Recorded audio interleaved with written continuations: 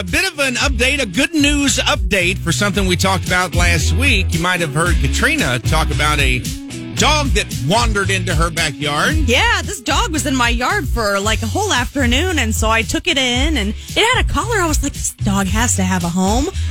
It does. It did. Yeah. Thank you to everybody. We had over 300 shares on our Facebook page, and I put this everywhere. I wanted to find this dog's home, and finally I took it to Central Missouri Humane Society, and they found the chip and called the owner, and so I called the owner and said, hey, I got your puppy. And apparently they don't really have Facebook, so I guess they wouldn't have known, but their neighbor did. Gotcha. Left a note on his door. I was like, hey, I think your dog's over here.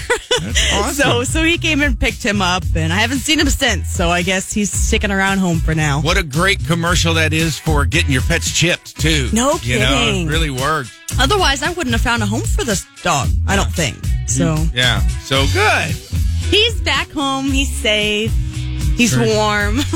Is Storm lonely now? Or? Yes, my pup's lonely. She loved him, but he's home, and I'm glad. And I said, hey, I have your number now in case your dog ever wanders back over here and you wonder where he is. Just call me. Now you can hook right up. Yeah.